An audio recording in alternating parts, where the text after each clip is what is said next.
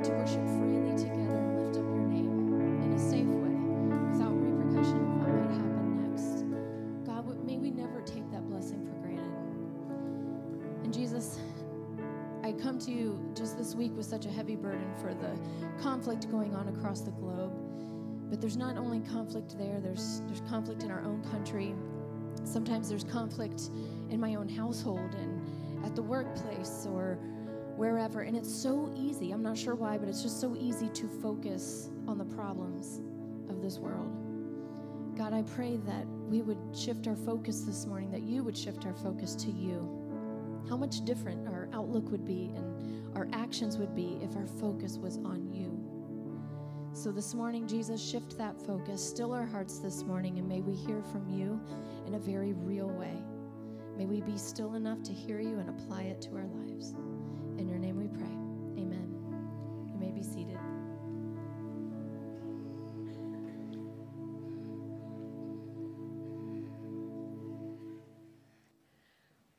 Well, imagine with me, if you will. Imagine you're driving down the street, passing through just a lovely neighborhood on a beautiful sunny day, minding your own business, and you see a sign. Actually, you see lots of signs, right? Yard signs in every direction in front of every house on the street. And as you drive by various yard signs, you might, like totally hypothetically speaking, do what I've heard some people do and pass judgment on the people who live in the homes based off of their yard signs.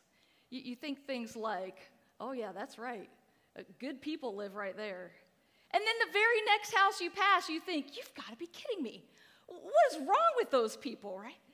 Some yard signs make you smile, and some yard signs make you cringe, right? The same thing happens on social media, again, totally hypothetically speaking. You kind of chuckle at those snarky, political, like divisive memes that your friends post because they're hilarious, right? But it is way too polarizing to comment on them or to share them or to even like them. And so you do what maybe some people do, and you screenshot them and you send them to your spouse and your bestie because you know at least they'll appreciate the humor, right? But then there's other social media posts that just make you cringe, right? Like, how many times have you changed your mind on anything based off of somebody's social media rant, right? Like never. Not one time ever in all of my life have I changed my mind on anything that I've read based off of some ranting post on social media, but see, I read them anyway, right? I get sucked in, and 45 minutes later, I'm mad because people are on their soapboxes over fake news, right? And it's ridiculous and it's maddening, but like you know that sentiment, right? Like that feeling, that tension we feel when people with differing views on politics and religion and the economy are just in your face about it, right? Like for the love, which, by the way, is my Christian curse words. Because when I say for the love, there is definitely no love, right? Like, for the love, how can somebody think that? Like, for the love, how do you vote for that person? For the love, would you keep your mouth shut? Like, if people would just see things my way, like, it would just be so much easier, which is why, again, hypothetically speaking, it's just so easy to pass judgment on people you've never even met just by driving past their blessed yard signs, right? Right? That same angry, kind of divisive sentiment that we feel when we pass by yard signs or we scroll through social media, like that same feeling, that same sentiment was very real when Jesus walked the earth, right? There were political divisions and economic divisions and religious sects when he was here, and sometimes we just kind of gloss over those cultural cues in Scripture, you know, like maybe we don't know what they mean or we don't know if they even matter, right? But Jesus was very aware of the cultural divides in society, and he didn't ignore them. In fact, he faced them head on for people that had all these differing loyalties. And I think about the way we use labels, right? Just very loaded labels. Labels that are loaded with meaning and with emotion and with allegiance. Democrat versus Republican, right? Pro-life versus pro-choice, right? Like, we know what those labels mean. We know how we believe about them, right? And it's exactly the same way in Scripture. Right? There are loaded labels all throughout the Scripture, like Pharisees, Sadducees, Zealots, right? Romans, Samaritans, Scythians. Do you ever just wonder who the Scythians were? Right? But these groups were like every bit as skeptical and divided and resentful of one another as people can be today. So one of the most hated groups of all, just universally hated groups in the Gospels were the publicans, right? Everyone hated the publicans, right? But personally, I'm kind of sensitive to the publicans, right? Because the publicans were finance guys. They worked with money every single day. Some Bible translations will use the phrase tax collectors. But, you lose a little bit of the meaning if you just think about in terms of like our tax system, right? It wasn't that publicans collected taxes like the income taxes we're filing right now, right? They collected tribute. Right? Tribute was a very symbolic tax, right? Tribute was paid to the foreign rulers, the conquering nations, right? It was imposed by the ruling nation on the people that they had defeated. So it presupposes submission, right? And when Jesus was on the earth, the Jews paid tribute to Rome, their hated conquerors. But see, like, Rome needed people to collect said tribute for them, so they had to find Jews that they could entice to do the collection. And how do you entice anybody to do anything? You make it lucrative. Right? So the term for the Jews who collected Rome's tribute was publicans. And publicans served as these like financial middlemen between the oppressed Jews and the conquering Romans.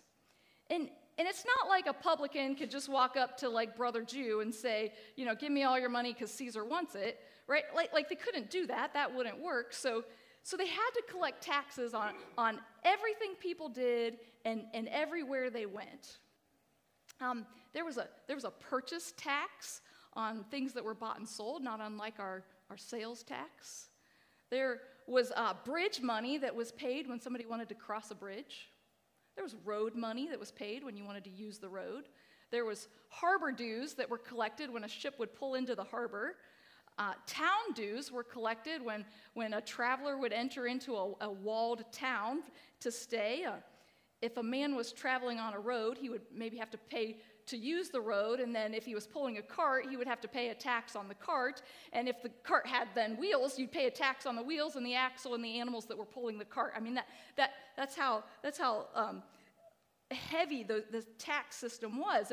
And so here's the Jews thinking, like, this is our land, right? These are our roads. Get out of my way. I want to use them. And the Romans are thinking, well, nice try. You're a vassal state, right? If you want to use this road, it's going to cost you.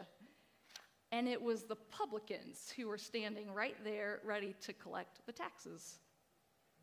But see, like, one publican can't be everywhere at once, so it took a lot of publicans to do this. There would be a publican in charge of that geographical area, and then there was a bunch of other publicans that would do the actual collection, which is why we see in Scripture chief publicans, and then the equivalent of like a bunch of publican minions running around town, right? And as the publicans would collect the tribute for Rome, see, they just collected additional tax for themselves, which is why it was so lucrative. And it was not a secret, right? Everyone knew they collected more tribute than was required, and it was known, right? It was a corrupt system. It was fraud. When things happen like this today, we call it embezzlement, right? It's a white-collar crime. It can land you a nice little stay in federal prison, right? It's not a part of our system anymore. But see, this explains why nearly every time we see the word tax collectors mentioned in Scripture, it's always in a negative context, like tax collectors and sinners. There goes Jesus eating with the tax collectors and sinners again, right? So the publicans were viewed as this ruthless, heartless, lying traitors, and it was true, right? Everyone knew it. The publicans were aligned with the wrong political party. They were corrupt in their finances. They played a very active role in an abusive economic system. Like, it would be an understatement to say their yard signs were wrong, their social media was all wrong, their memes were wrong, right? Like, think of that sentiment that we feel towards those who align differently than us, but then multiply it by 1,000,000, right? And that's how strong the hatred was towards those publicans, right? And we know quite a bit about publicans and the fact that they were very money-hungry Jews. But see, it's really interesting to me because when we study Scripture, we come across publicans quite a bit, but only 2 of them are ever given a name. So the first publican that is mentioned in the Bible is Levi. You might know him as Matthew, right? As in the apostle who wrote the Gospel of Matthew. It says in Matthew 9, as Jesus went on from Capernaum, he saw a man named Matthew sitting at the tax collector's booth. Follow me, he said. And Matthew got up and followed him. See, when Jesus called Matthew to follow me, Matthew was sitting at the tax collector's booth in Galilee, where he was one of the publicans responsible for collecting taxes.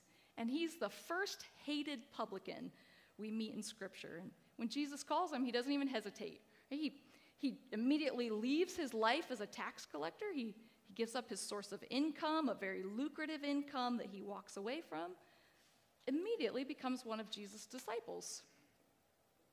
And you keep reading through the Gospels, and there's these generic references to publicans and sinners. 14 more times, actually, like all these generic publicans and sinners, and none of them are given any names until you get to the very last one. And this last publican is my favorite. It's this kind of classic encounter, and I'm convinced that Jesus just wanted to settle the matter on publicans once and for all. The story is found in Luke chapter 19, so if you have your Bibles, you can turn with me to a story that I know you know. It's a short little story about a short little man named Zacchaeus. And so 3.5 years have passed since Jesus called Matthew to be the publican, to be one of his disciples. Jesus' earthly ministry is quickly coming to an end. Best estimate is this story happened maybe 1 to 2 days before Jesus goes into Jerusalem on what would become known as Palm Sunday. So he is on mission. He is on his way to Jerusalem. He knows full well what's going to happen to him when he gets to Jerusalem. But he has someone's life to touch before he gets there. So we're going to be in Luke chapter 19. I'm starting in verse 1. Jesus entered Jericho and was passing through.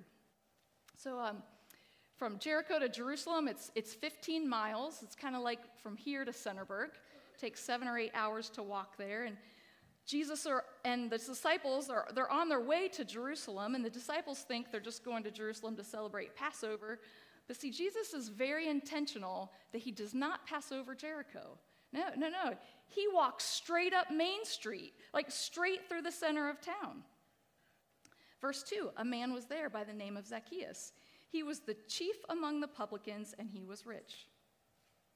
So the name Zacchaeus, it is a Hebrew name, and because he was a Jew, that would make sense. But the name Zacchaeus means pure and righteous, which is just fabulously ironic, right? Because he was chief among the publicans, right? The guy was anything but pure and righteous, right? And because he was the chief tax collector, he was at the top of the food chain, right? He was the Jew who hired the other like publican minions to do the dirty work for him, collecting all the tribute throughout Jericho. And I kind of think of it like if you were to combine the IRS with the mafia and a pyramid scheme, this is basically Zacchaeus' life, right? Like he was enormously wealthy, but he was a hot mess, right? And okay, so verse 3. He wanted to see who Jesus was, but being of little stature, he could not because of the crowd. This is what we all know about Zacchaeus, right? It's what we learned in Sunday school. He was short, of little stature. But the fact that Zacchaeus was a wee little man, see, that was only half the problems. Look at verse 3 again. The Bible does not say he could not see because he was short. No, it says he could not see because of the crowd. The because is attached to, not to his stature, it's attached to the crowd. See, the crowd was pressing in to see Jesus, right? And at the same time, what a great opportunity to push Zacchaeus to the back on purpose, where he couldn't see, because they hated the guy, right? And I mean, just think about how every group picture you've ever taken ever, how does it work? You put the short people in the front and the tall people in the back. Everybody's faces are smiling and you can see them all, right? Like, it's so easy. Every parade you have ever been to, the wee little kids go up front, the tall kids and the parents stand in the back, everybody can see the parade. Like, this is not hard, right? Like this is not a problem. The fact that Zacchaeus was of little stature was not the problem. The crowd hated him, right? That was the problem. He was a sinner. The crowd didn't want him to see Jesus because he didn't deserve to see Jesus, right? They pressed him to the back because they hated him, and they hated all of his publican minion friends too, right? They hated him. So verse 4. So he ran ahead and climbed a sycamore fig tree to see him, since Jesus was coming that way. See, also very culturally relevant, the culture of that day valued dignity and honor, right? The fact that Zacchaeus climbed a sycamore tree tells us where his heart already was, right? To climb a tree, especially of a person of Zacchaeus' position, that was to humble himself, right? I mean, there's no honor in a middle-aged man climbing a tree like he's some part of the paparazzi. There's no honor in that. He sacrificed his dignity when he climbed that tree. He put aside his station in life just for a chance to see Jesus.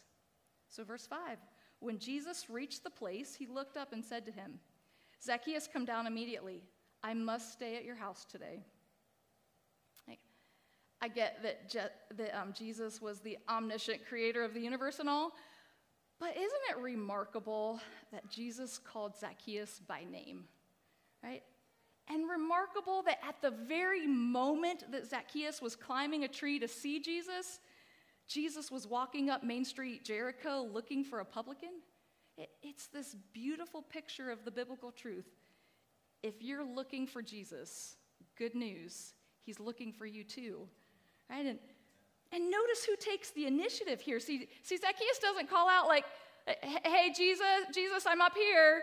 You, look at me. Like, he doesn't do that. I mean, sure, he's eager to see Jesus, but it was Jesus who called him, right? It's Romans 5:8 in real time.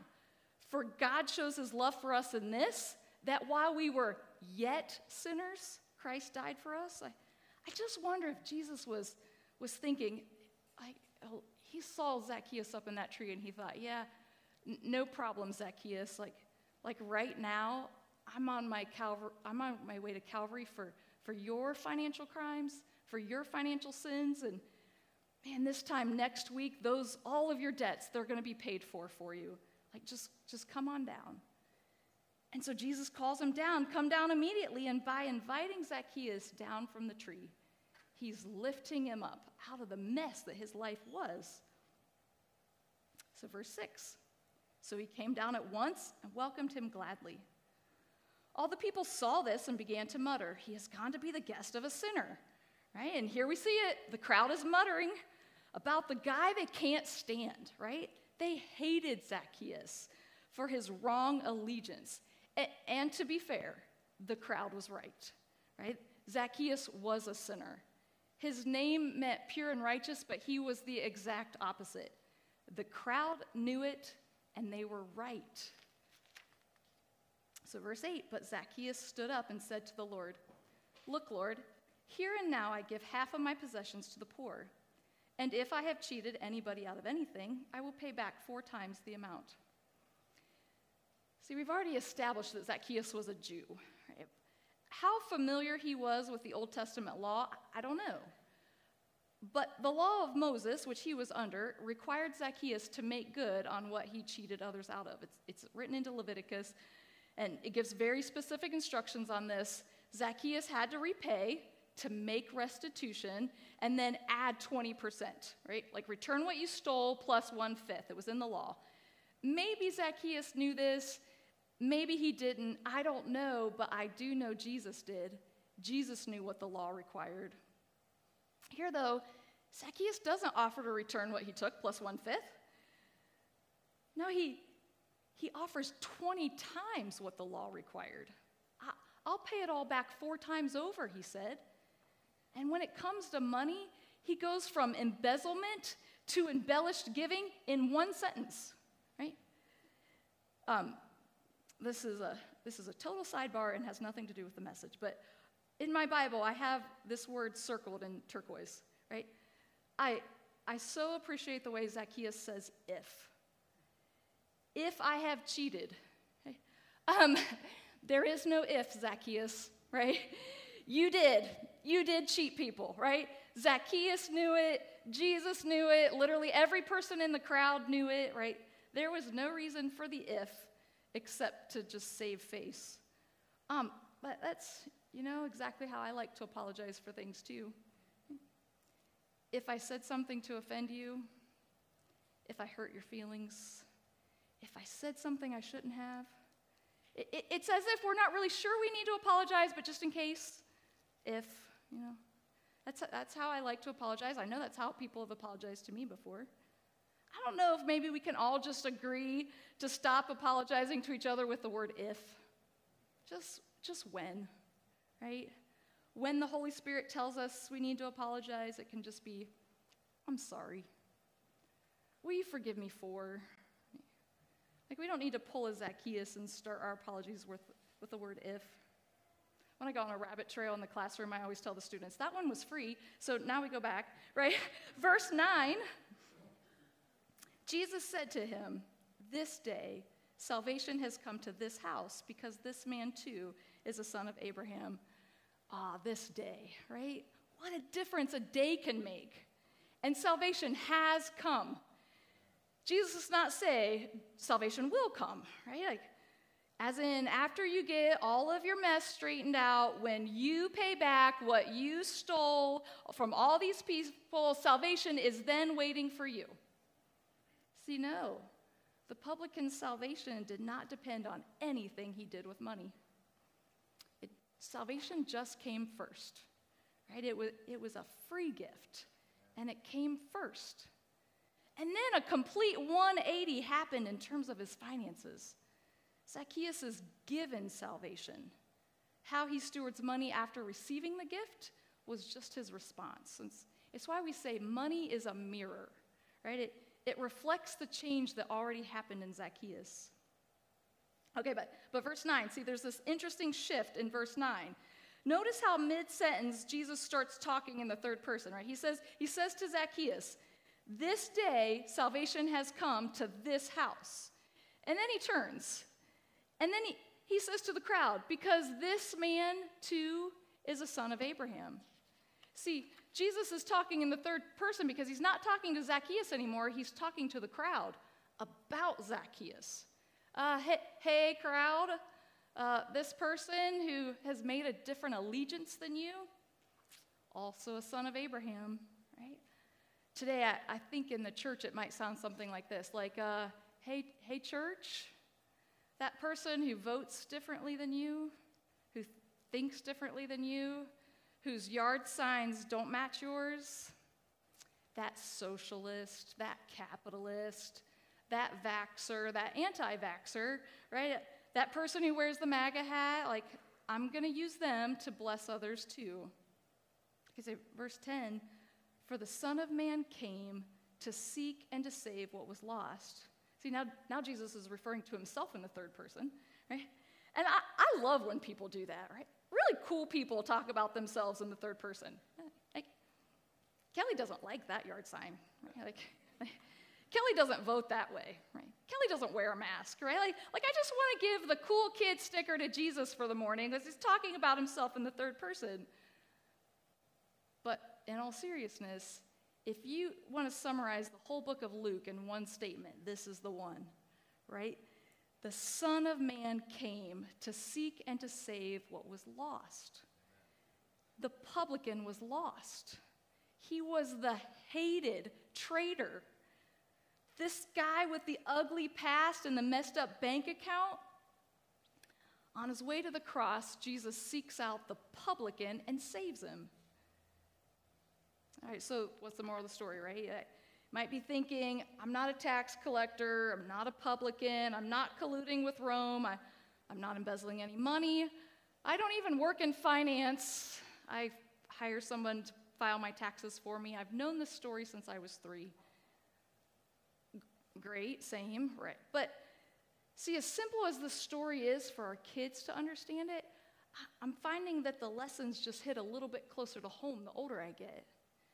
I mean, to start, lesson number 1, see, Jesus rebuked the crowd, right? The crowd was so busy pressing Zacchaeus to the back that they didn't see what was right in front of them. Hello? The Messiah of the universe, like right in front of you, literally on his way to be crucified for your sins. But there was only one person that was saved that day, and it wasn't anyone in the crowd.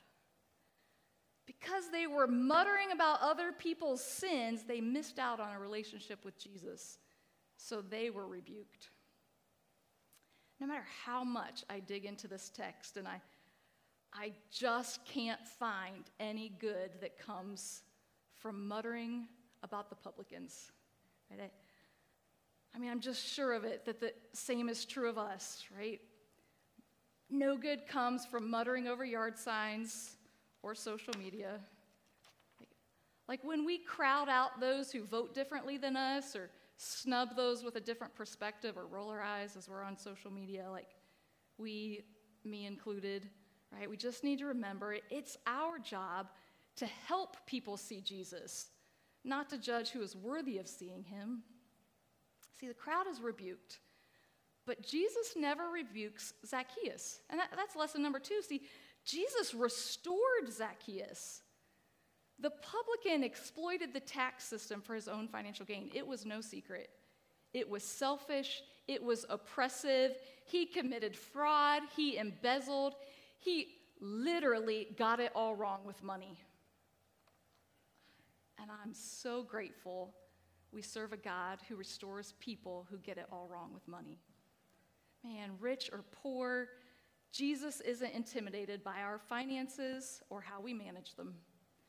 No matter how well or not well we steward money, Jesus calls us down from the tree and he lifts us up knowing full well every financial decision we've ever made, the good ones and the bad ones.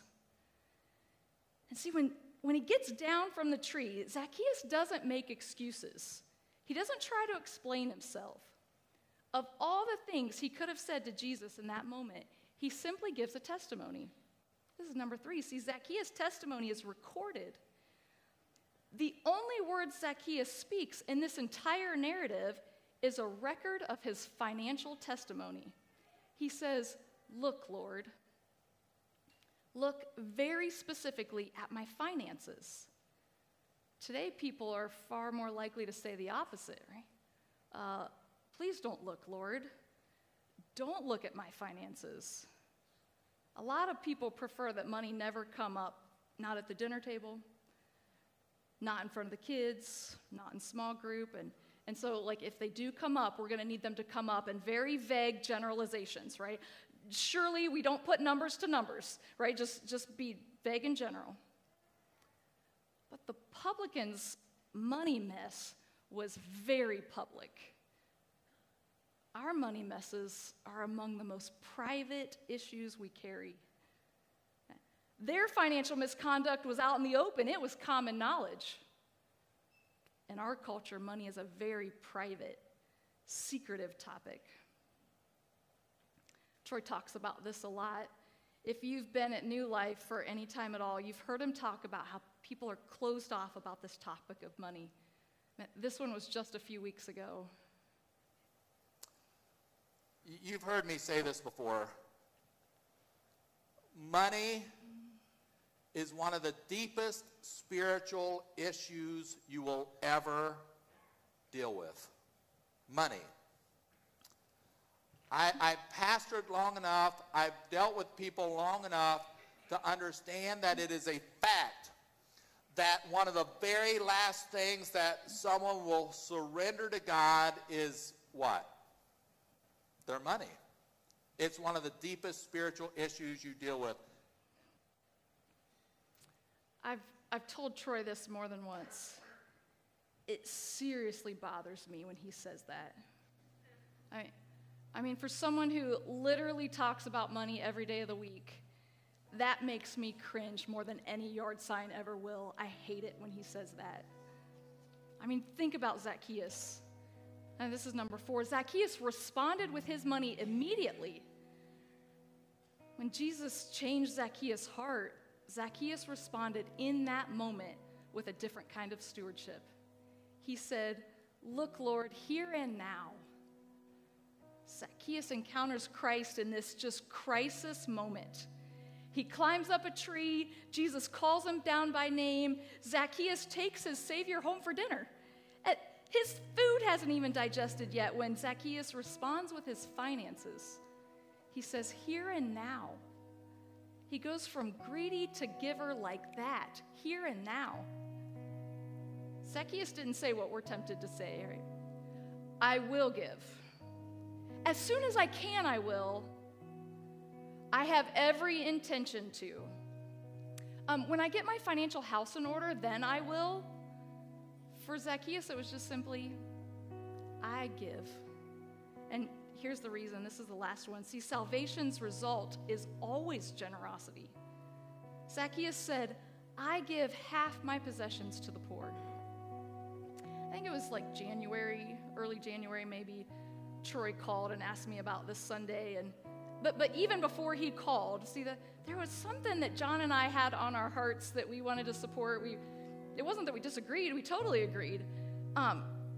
It's just that we hadn't gotten around to it yet. And so after Troy called and I started reflecting on this passage, and then I started losing sleep. One night I went home and I said to John, I was like, we're either going to need to get on the hustle bus with that, or I'm going to be the biggest hypocrite on the stage that day. See, we had really good intentions. It just was the follow-through that was the problem. I know everyone has the best of intentions. When it comes to this area of living generously, I never question the spirit of generosity in any Christ follower. Across the board, people have noble, honorable intentions in this area. It's just that we all seem to be in a little bit of a different place when it comes to follow-through. See, it bothers me so bad when Troy says the very last thing someone will surrender to God is money. Not because I disagree with him. It bothers me because I'm afraid he's right. Maybe all of us, the Rushes included, need a little more publican in us. Right? Zacchaeus, the chief publican, whose past was all wrong with money, gets one invitation from Jesus, and he gets it all right with money. His future is restored. His stewardship was perfected 20 times over. This was no token tithe out of guilt, right? This was a complete 180. It was immediate. I just want to put verse 8 back on the screen real fast. I want to put all the pieces together. See, check out Zacchaeus' words to Jesus. He says, "Look, Lord, here and now I give.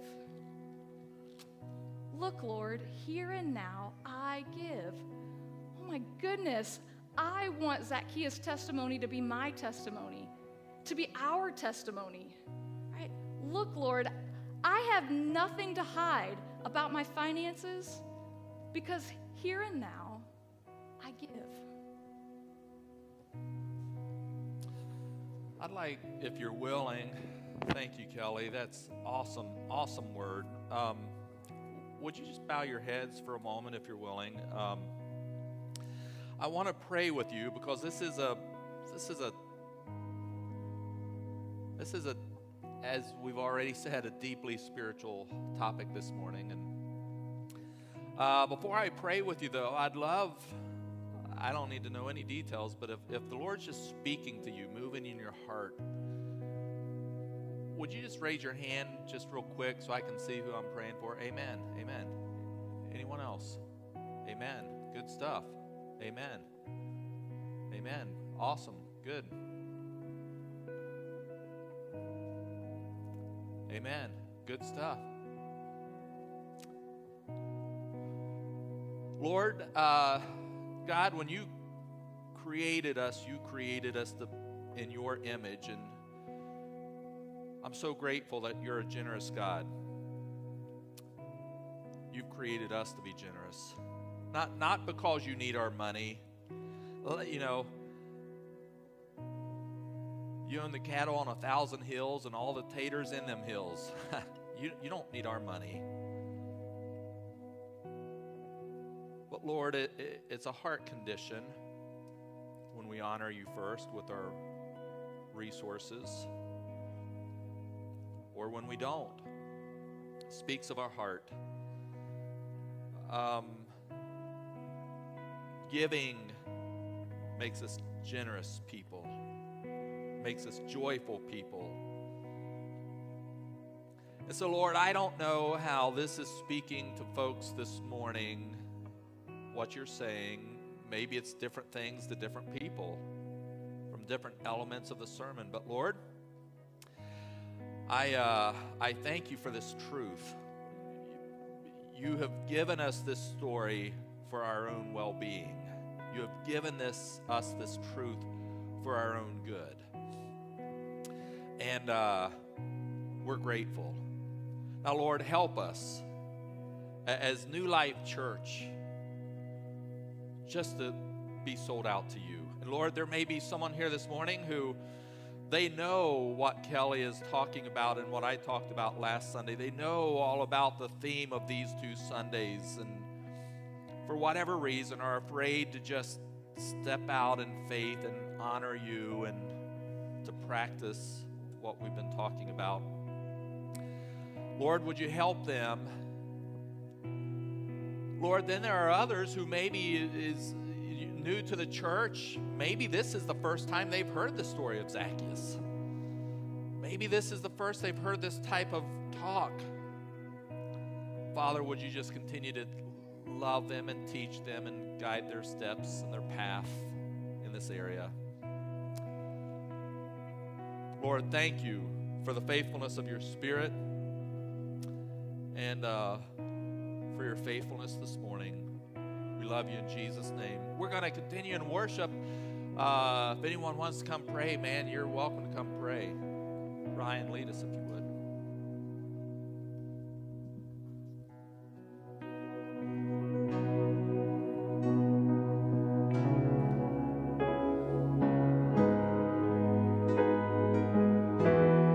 Let's stand and continue to worship together today.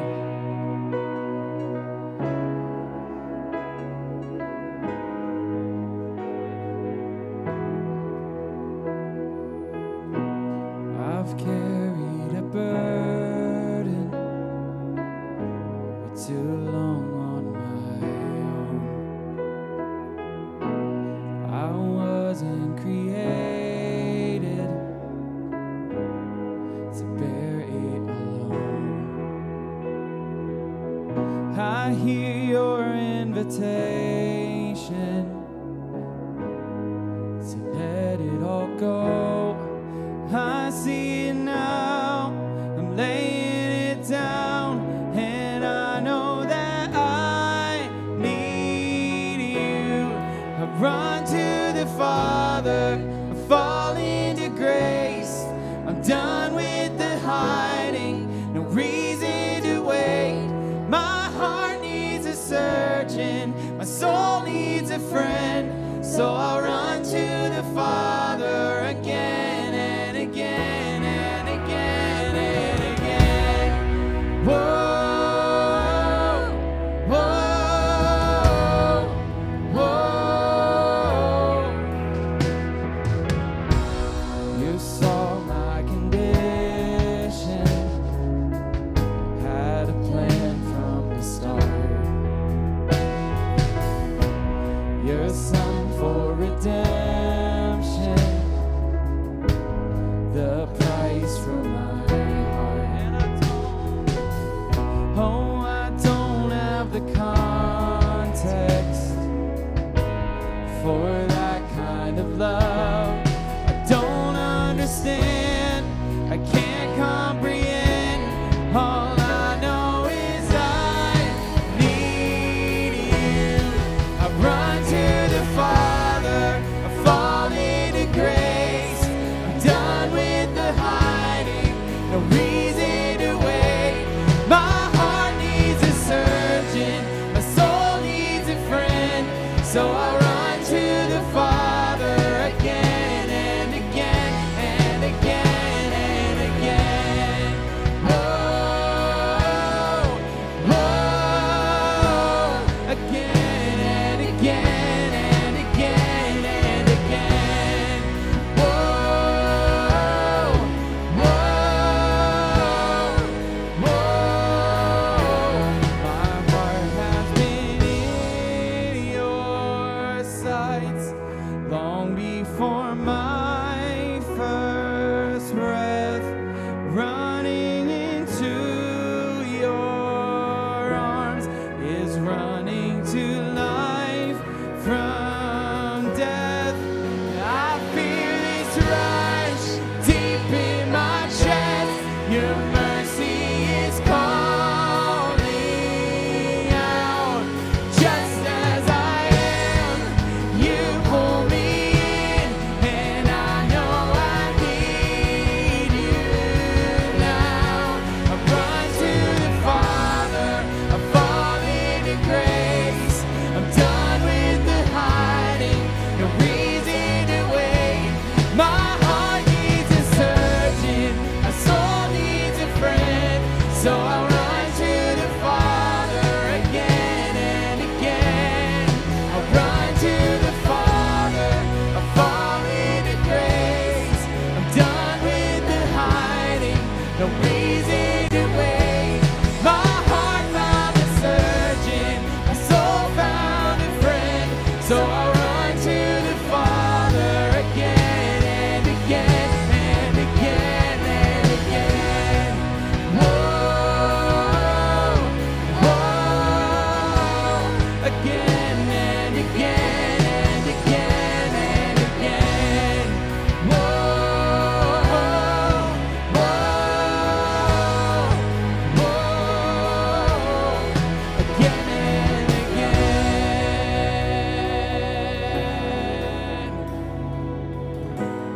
New Life, leave today knowing just how much your Father loves you, and respond by being generous with the love that He's given you in everything that you guys do. Have a great week. We'll see you guys next week.